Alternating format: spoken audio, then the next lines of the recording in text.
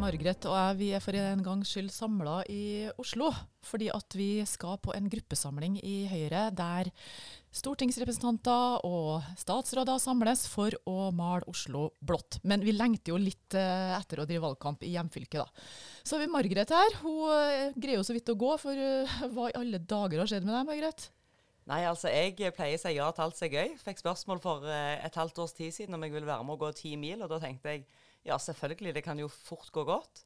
Og det gjorde det. Det gikk litt trått i perioder, men jeg kom i mål og måtte hive meg i badekaret etter 1 døgns gåing. Det ble jo 140 000 skritt uten at vi sov, men vi hadde jo jevn tilførsel av mat, så etter et lite bad på 20 minutter så kom jeg meg i en taxi, så nå er jeg her i Oslo og klar til å ta på meg høyrejakken igjen, og jeg nådde akkurat å vaske den. Ja. Og den var jo med på tur. Bra innsats. Det her var et valgkampstunt. 10 mil, men jeg anbefaler det ikke. For det, jeg er redd hun brent kruttet før vi har kommet i gang her omtrent.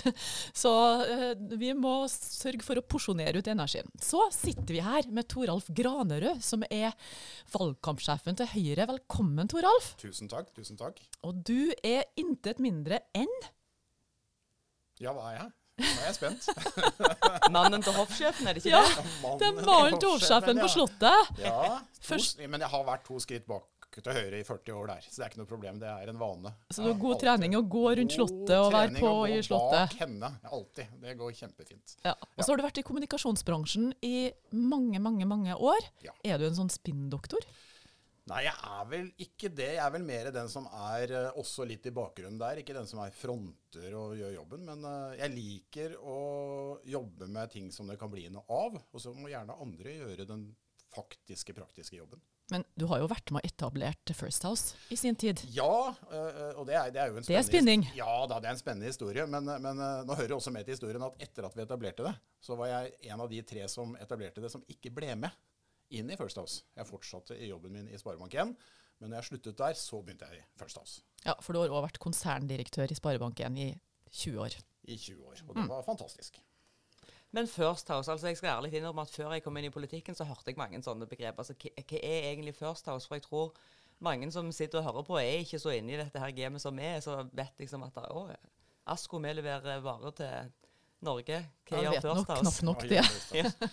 Altså, First House er jo et av de flere kommunikasjonsbyråene som er i Norge, og de har nok fått et dårlig rykte på seg, fordi kanskje noen politikere og noen andre har prøvd å stemple de som useriøse, eller hva skal man si. Dette er kompetansesentre med mennesker som kan samfunn, som kan hvor makten er, og så videre. Og så kan man selvfølgelig diskutere, og det synes jeg vi skal gjøre, om det er demokratisk at de som har penger og kan kjøpe seg maktforskyvninger skal få lov til det. Men dette er en solid, viktig bransje, og byråer som kommer til å være der for evig.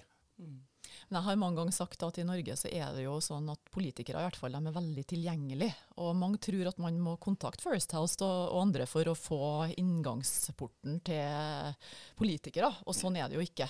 Men det jeg tror First House og andre kan bidra med er jo mer en sånn framgangsmåte. Hvordan du snakker, hvor mye du skal si, hvor lite du skal si, hvor langt du skal skrive og så videre. Ja, det er jeg helt enig i. Og når jeg først har 2 politikere fra Høyre her, vi er jo bare ansatt, jeg bestemmer jo ingenting. Jeg foreleser også på en høyskole i Oslo, ved siden av jobben min i Høyre.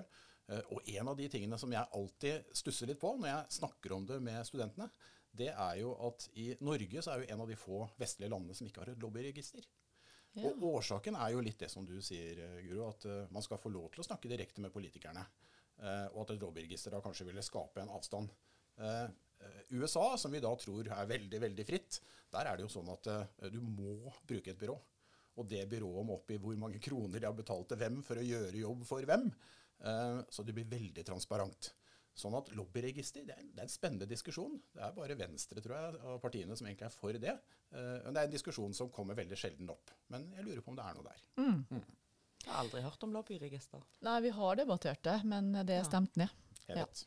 Men Toralf, nå er du Høyres valgkampgeneral, og vi er jo ute, ser du, vi stortingsrepresentanter og ordførere rundt omkring, vi er i gang med valgkampen, og hvordan er det egentlig å stå som egentlig hovedstrategen bak hvordan vi i Høyre skal jobbe i valgkamp? I trygg forsikring om at vi har de beste folka, så er det egentlig ikke noe problem. Dette her er markedsføring, sånn som markedsføring gjøres i alle mulige andre sammenhenger. Hvem skal vi snakke med? Og det er jo ikke sånn at alle i Norge kommer til å stemme Høyre uansett hvordan vi snur og vender på det. Cirka 35% av velgerne kan stemme Høyre på en god dag. De må vi vite hvem er mest mulig, og så må vi vite hva er det de ønsker å høre fra oss. Hva er det som skal til for at de stemmer Høyre?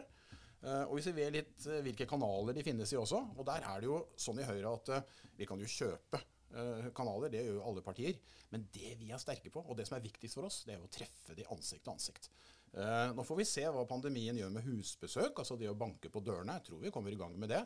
Men vi driver jo med det som heter Høyrevåk, altså vi går rundt og snakker med folk og treffer de overalt hvor de er. Vi er på stand, vi går på postkasseaksjoner. Så jeg tror styrken i Høyres valgkamp, til forskjell fra de andre, det er at vi med lave skuldre og brede smil, blideste folka vinner valget, sier Erna, treffer folk og snakker med dem og klarer å overbevise på den måten. Husk på, dette her er mye psykologi, altså. Dette er å ha relasjoner til mennesker, navn, ansikter. Erna er den mest populære politikeren i Norge. Hun går foran dere andre. Dere er populære politikere. Det er viktig for meg. Og derfor så blir jobben min forholdsvis enkel når vi har flotte folk å spille på. Men du sier jo det at 35% i Norge kan stemme Høyre på en god dag. Hvordan skal vi treffe akkurat de 35% da? Altså det kan jo være strøk vi ikke behøver å prioritere i dørbanksammenheng blant annet. Hva tenker du om det? Altså i løpet av de siste 5-6 valgkampene så har vi bygd opp noe som heter husbesøkssystem. Sammen med det vi gjør av veldig mange undersøkelser om hvem disse målgruppene er og hvem vi skal treffe og så videre, så vet vi i hver enkelt kommune hvor det bor mest Høyrefolk og hvor det ikke bor. Det bruker vi veldig mye. Men det koker ned til, som jeg sier, litt enkel markedsføring. Du må vite hvor folk bor, hvem de er, hva de er interessert i, og så må du treffe folk hjemme, nesten uansett kanal. En av de tingene vi gjør nå, som noen stiller spørsmålstegn ved, vi bruker radioreklame. Men radioreklame er kjempeeffektivt, det treffer veldig bredt. Men viktigst av alt, og derfor så nevner jeg det til slutt, det er jo digitale kanaler. Og alle tror at det, eller de fleste da, at det bare er sosiale medier. Men her kan vi gjøre masse. Lokalavis, annonsering på artikler som folk leser i lokalavisene, det kan innrettes mot de som primært stemmer Høyre, for eksempel. Så jeg telte over før jeg kom her i dag. Vi har 31 forskjellige kanaler og type kontakt med målgruppene våre. 20 av de betaler vi for, og 11, 12, 13 av de er direkte velgerkontakt. Så her gjøres det gjennom masse forskjellige typer arbeid, og hvor det primært er dere som er der ute, lokalforeningene våre og politikerne våre, som gjør jobben. Hvor tenker du om situasjonen sånn som den er nå? Vi har litt dårlige målinger. Har vi det? Nei, jeg skulle til å si, har vi det? Har vi det? Vi har jo ikke det. Men nå var jo jeg sikkert en talsperson for det dype folket, den oppfatningen som kanskje noen har da. Nei, ja, hvordan er målingene våre, Toralf? Ja. Jeg er fra Trøndelag da, Ja, sikkert derfor jeg er litt sånn preget. Nei, altså, Nord-Trøndelag er vel en av de to fylkene hvor vi i og for seg ligger dårligst an, men ikke sant, hva er det man spør om? Hvilke målinger? Og da tenker folk på meningsmålinger med en gang. La oss ta det først, veldig fort. Det har kommet 2 målinger nå den siste uka. Det kommer en i ettermiddag i TV 2 også. Det som er viktigst å se på disse målingene, og det blir litt komplisert da, det er noe som heter lojalitet. Hvor mange stemte Høyre i 2017, og som fremdeles gjør det i dag? Og for Høyre så er det tallet stigende. Det forteller meg at meningsmålingene våre fremover kommer til å bli bedre og bedre. Et eksempel. Vi hadde en meningsmåling fra et byrå som kom forrige uke. Der har vi bare 21% oppslutning. Jeg er helt overbevist om, og man kan komme og arrestere meg hvis jeg tar feil, men jeg er helt overbevist om at vi kommer til å gjøre en bra valgkamp og kommer til å nærme oss 25% som vi hadde i 2017. Hvis vi får 25% på den meningsmålingen i stedet for 21%, og KrF som er under sperregrensen for 4%, som betyr at da får de mange flere inn på Stortinget, hvis de hadde vært over 4, da hadde vi på den målingen, hvis den hadde vært valget, hatt 85 representanter til de rødgrønne og 84 til de borgerlige. Det forteller hvor nære vi er. Og det forteller en ting. Hvis Høyre gjør et godt valg, da kan det bli borgerlig regjering. Så alle de som er i tvil nå, de må stemme Høyre. Det er den eneste garantien for en borgerlig regjering. Og så har jeg lyst til å nevne at målingene er mange ting. En annen ting som vi stiller spørsmål om, det er, hva er viktig for deg? Jo, å få Norge ut av pandemien. Det er kjempeviktig. Og da er det 65% av befolkningen og 80% av de som kan stemme Høyre på en god dag, som sier at Det er ganske avgjørende for partivalget mitt. Evnen til å ta Norge ut av pandemien. Og hør nå. I den undersøkelsen så stiller vi. Hvilke partier kan gjøre det på en best måte? Så er det 28% som er i tvil. Jeg vet ikke helt. 31% sier Høyre. På annen plass kommer Arbeiderpartiet med 16%. Og på tredje plass kommer Senterpartiet med 5%. Høyre har kjempetillit. Fordi Erna, Jan Tore, Monica, Bent har gjort en kjempejobb. Men vi kan ikke bare skryte av det. Vi må bruke politikken vår og si dette skal få oss ut av pandemien. Jeg er superoptimistisk. Folkens, vi må ta på oss høyrejakkene og gå ut der med den innstillingen som Toralf har. Og glem den innledningen jeg hadde. Dårlige målinger, det er det ikke. Vi har en økning faktisk på velgere som er lojale til oss. Fordi at de som stemte i 2017 kommer nå også til å stemme på oss. Og det er viktig å få de her gjerdesitterne ned. Kan du si litt om gjerdesitterne våre, Toralf? Det som er problemet med gjerdesitterne, ikke sant? Det er jo de da som fremdeles ikke stemmer Høyre. Fra 67 og opp til 100 så er det jo fremdeles noen da som ikke har kommet til oss. Og da er det noen som sier at ja, men det må da være enkelt, Toralf, for at hvis vi spør de hvilken sak er det som er avgjørende for at de ikke stemmer på oss i dag, så er det all over the place. Men hvis vi snur på det og sier, hva skal til da for å stemme? Og det er en ting som er felles for alle sammen, sterkere enn noen ting annet. De elsker Erna. 75% av de sier, vi må få Erna som statsminister. Så det vi må fortelle de, det er at hvis de ikke stemmer, for Høyre er det eneste alternativet for de, altså de lar være å stemme, fordi at de kanskje er uenige i en sak. Men som jeg sier til mange av de som jeg treffer som har denne holdningen, det betyr at du de facto ønsker Jonas Gahr Støre som statsminister. Nei, det vil jeg ikke. Ja, men da må du stemme Høyre. Eneste garantisten for å få Erna som statsminister, det er å gi Høyre din stemme. Og da er vi jo litt inne på bakgrunnen for at vi ville ha denne podcasten, for vi fikk jo melding fra en lytter som var litt i tvil.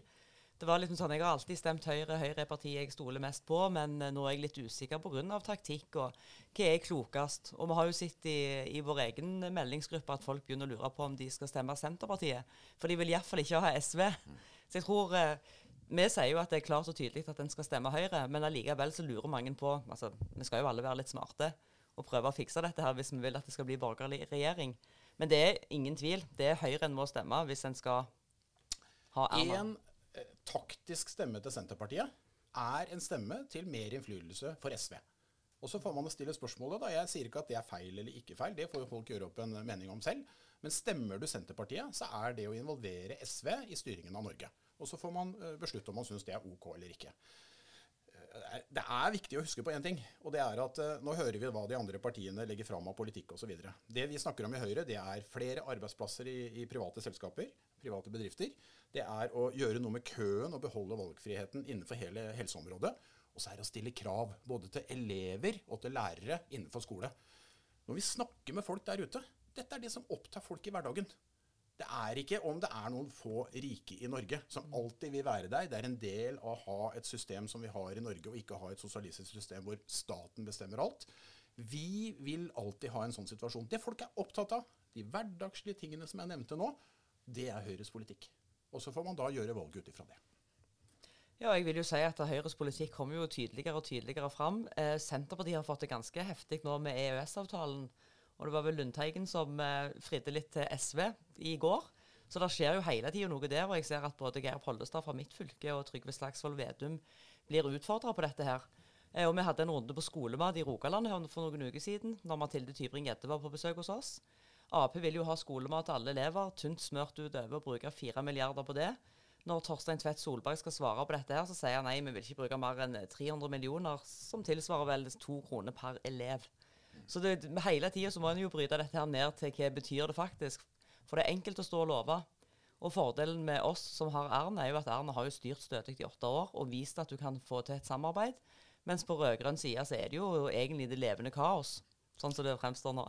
Og det vil jo være, jeg holdt på å si, om det blir en rødgrønn regjering, Gud forby, eller om det blir en borgerlig regjering, så vil jo dette antagelig være en mindretallsregjering, uansett hvordan man snur og vender på det. Sånn at det er jo innflytelsen i Stortinget som blir det viktige. Og da er det viktig med et størst mulig Høyre. Jo større Høyre er, jo mer er det av vår politikk som vil påvirke det store bildet og avgjørelsen som gjøres. Ikke nødvendigvis alltid hvem som sitter som statsminister, selv om Erna har vist gjennom 8 år at hun er riktig i den stolen.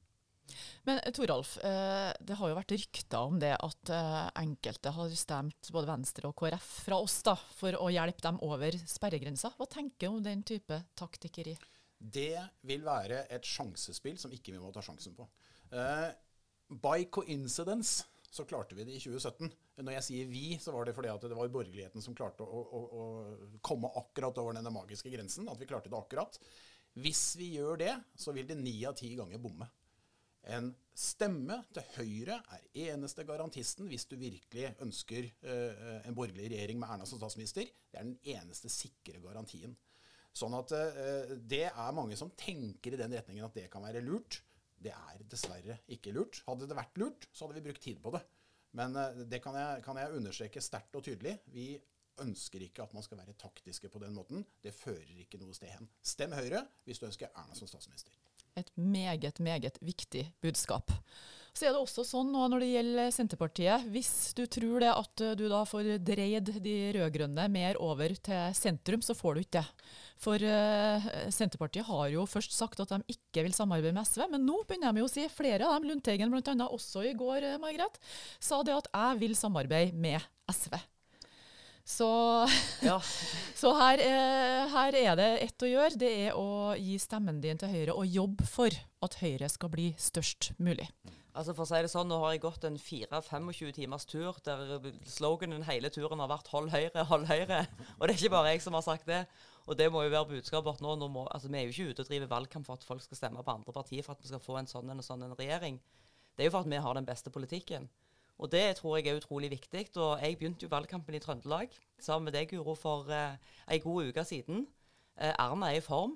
Altså det er fantastisk å se når hun er ute og treffer folk, og hvor stor påvirkning det har, og hvor mange gode saker får ut. Altså vi får solgt ut sakene våre, hva vi faktisk mener. Og Henrik Asheim var jo på besøk på Jæren sist uke. Jeg må bare fortelle det at da traff meg en dame som antageligvis ikke stemmer Høyre. Traff først ordføreren, som er ung og veldig flink og lokal, og hun snakket med han og var godt fornøyd med han. Men hun var ikke sikker på om det ble Høyre denne gangen. Og så går hun litt videre, så kommer Henrik Asheim, så ser du bare at hun bøyer seg bakover. Er du her? Hun var helt i 100. Og da ble det Høyre likevel. Ja, altså smørblide Henrik på Jæren, jeg tror han selv overalt. Så vi må ut og treffe folk. Blide folk. Ja, vi må ut og treffe folk, Toralf. Og altså, det er jo veldig mange som hører på denne podcasten som kanskje ikke kan budskapet vårt på rams.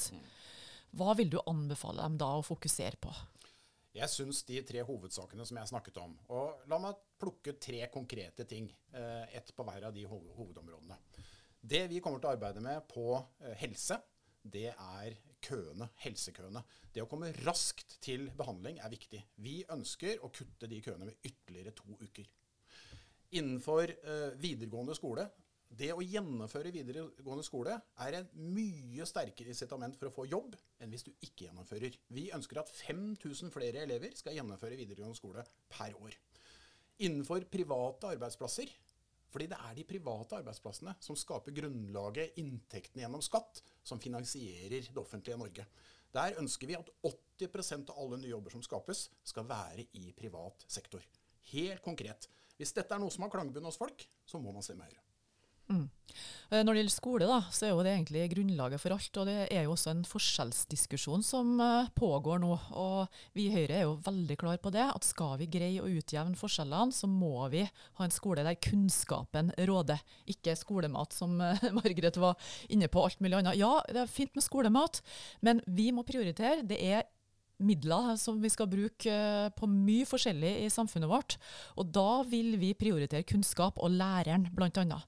Så det skal ikke ha noe betydning hvem som er foreldrene dine. Det er læreren og skolen som skal sørge for å utjevne forskjellene. Og der ser vi jo mange innvandrerbarn har fått masse muligheter i den norske skolen. Ja, og når jeg skal oppsummere dette her til folk, så pleier jeg å si at det handler jo egentlig om det er den enkelte som er viktig, eller om det er systemene. Og gjentatte ganger så tar jeg meg selv i at folk sitter og diskuterer systemene, hvem skal gjøre hva, og så er det sånn, altså bare det der offentlig, privat versus ideell. Hvorfor skal vi bruke så lang tid på å diskutere om det er ideelt eller privat, for at det skal ha noen betydning? Så jeg tror bare med hovedbudskapet utrolig viktige, og det handler om den enkelte, det handler ikke om systemene, for de må tilpasses sånn at vi får et best mulig tilbud i alle faser av livet. Ja, det tror jeg vil være en stor forskjell mellom Høyre og Arbeiderpartiet og andre partier på venstresida, hvorvidt vi er villige og ønsker å bruke private til å løse blant annet helse- og velferdsproblematikk. Barnehager. Vi ser jo her i Oslo, de rekommunaliserer barnehager over en lav sko, bruker millioner av kroner på det her, om ikke milliarder. Det vil være en markant endring. Du vil få mindre mangfold med en rød-grønn regjering enn en Høyre-regjering. Dersom skole er et tema i løpet av en valgkamp, så gjør alltid Høyre en bra valgkamp. Forsiden på Aftenposten i dag, så er det altså en ung gutt som har stått på for å få gode karakterer. Han har 5,5 i snitt, og han, som han sier, han har virkelig slitt for å få til de gode karakterene. Men så blir han også plassert på den lokale skolen. Han får ikke lov å velge. Fordi Viken har nå innført, de rød-grønne i Viken har innført et system der man ikke lenger får lov å velge, men du blir bare plassert på den lokale skolen din. Når jeg snakker med foreldre og besteforeldre, for jeg spør alltid, når folk er på min alder, så begynner det å bli besteforeldre, og hvis de har barn på skolen, for vi er veldig konkrete på. Vi vil at lærere som underviser i engelsk, norsk og matte skal ha spesialundervisning i de fagene. Og så er det masse diskusjon om det, som vi kanskje synes er helt opplagt. Og så stiller jeg spørsmål til foreldre, besteforeldre, også som stemmer andre partier. Synes dere det er fint å stille de kravene? Ja, selvfølgelig må vi gjøre det. Dette diskuterer man også. Man mener at Høyre tar for hardt i, og man skal ikke gjøre dette. Det er en selvfølge. Og vi har støtte i befolkningen for veldig mange av de tingene vi står for, og vi må bare få det fram. Ja, Høyreskolen, den er en kunnskapsskole som sørger for å utjevne forskjeller. Få fram det når du står på stand. Ja, nå skal vi vel snart ut på stand. Altså, hvis vi skal avslutningsvis komme litt inn på hva er viktig de neste ukene. For nå, jeg har på meg Høyrejakken, jeg har på meg Erna-T-skjorte, og jeg har til og med foliert bil, som vi har snakket om tidligere. Men nå lever vi valgkamp. Altså, nå er det jo Høyre-effekter å fremme vår politikk. Men hva skal folk der ute gjøre for å være med å... Ut og snakke med folk, ikke være redd for å snakke om Høyres politikk. Nå får man en flyer i hånden som man kan gi til folk. På den står også svarene på hva politikk vi skal selge der ute. Så er du medlem av Høyre, er du en sympatisør av Høyre, ta kontakt med lokalforeningen din. Spør, hva kan jeg brukes til? Bli med på husbesøk, for det håper jeg vi kommer i gang med på tross av pandemien snart. Bli med på stand, bli med og gå Høyrevåk. Det er kjempehyggelig og trivelig å gå sammen med andre Høyre-mennesker. Bli med på valgkamp. Det gir energi å treffe andre folk. Og med det så ønsker vi dere en fin dag, en fin uke på tjeneste for Høyre.